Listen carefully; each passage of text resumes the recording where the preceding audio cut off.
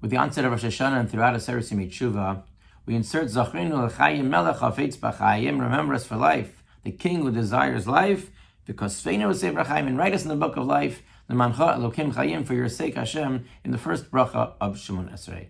And the Torah in Tuf Kuf Pei Beis brings down the opinion of some of the Gaonim that they would not recite this. They didn't have this addition in their Shemon Esrei. Why not? Because they said the Gemara teaches us that it's usher, that is forbidden to ask a personal bakasha, to ask a personal request in the opening bracha of Shemon Esrei. It's a shevach, it's a time to praise Hashem. That's why the second insertion, Micha Mocha Avarachamim, declaring, oh, who is like you?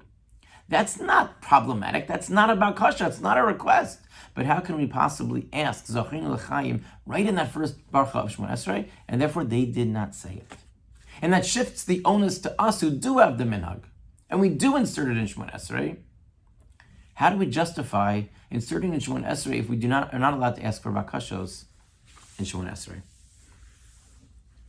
Yochanan Wasserman Zatzal quoted from his Rebbe, from the Chavetz Chaim, that at the end of his life, the Chavetz Chaim learned the following taich, the following explanation of this phrase.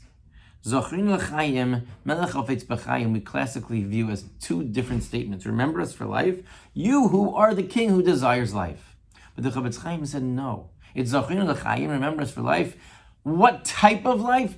Melech hafetz b'chayim, the type of life that you want us to have. It's a description of the type of life that we want to be living. And that fits well with the end. Because it's all for you. And perhaps with that, we can understand that it's not really a bakasha. It's phrased as a bakasha. It's phrased as a request. But in reality, what we are saying is that we are in this world and we want to live for your sake. We want to live a life, we're not asking for life in Olam Hazeh. We're asking for life which has eternity. We're asking to be able to be a walking Kiddush Hashem, that all of the shvachim, all of the praises, everything that is included in the Shemon Esrei, everything that is there, we should be able to embody, and we should be that Kiddush Hashem.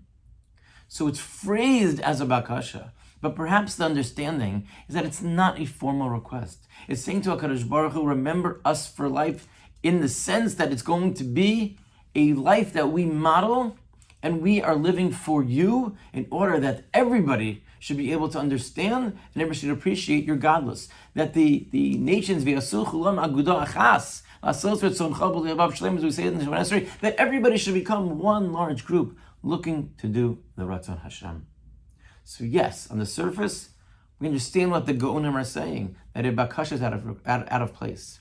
But with this understanding of the Chavetz Chaim, perhaps, at least we have a justification for our minhag, that we're not asking, and this is what we should be thinking, we're not asking for a life in this world and in long days. We are asking to live a life of Kiddush Hashem. We're asking to live a life that's lemancha, that is for you, that we should be able to be a reflection of all of the godless, of the malchus of HaKadosh Baruch Hu, that we are about to celebrate, that we're about to coronate over the course of Rosh Hashanah, and that if we live our lives lemancha, for the sake of Hashem, and hopefully HaKadosh Baruch Hu over the coming days will grant each and every one of us a good year filled with nachas and health and parnasa, and that over the coming days HaKadosh Baruch Hu will be will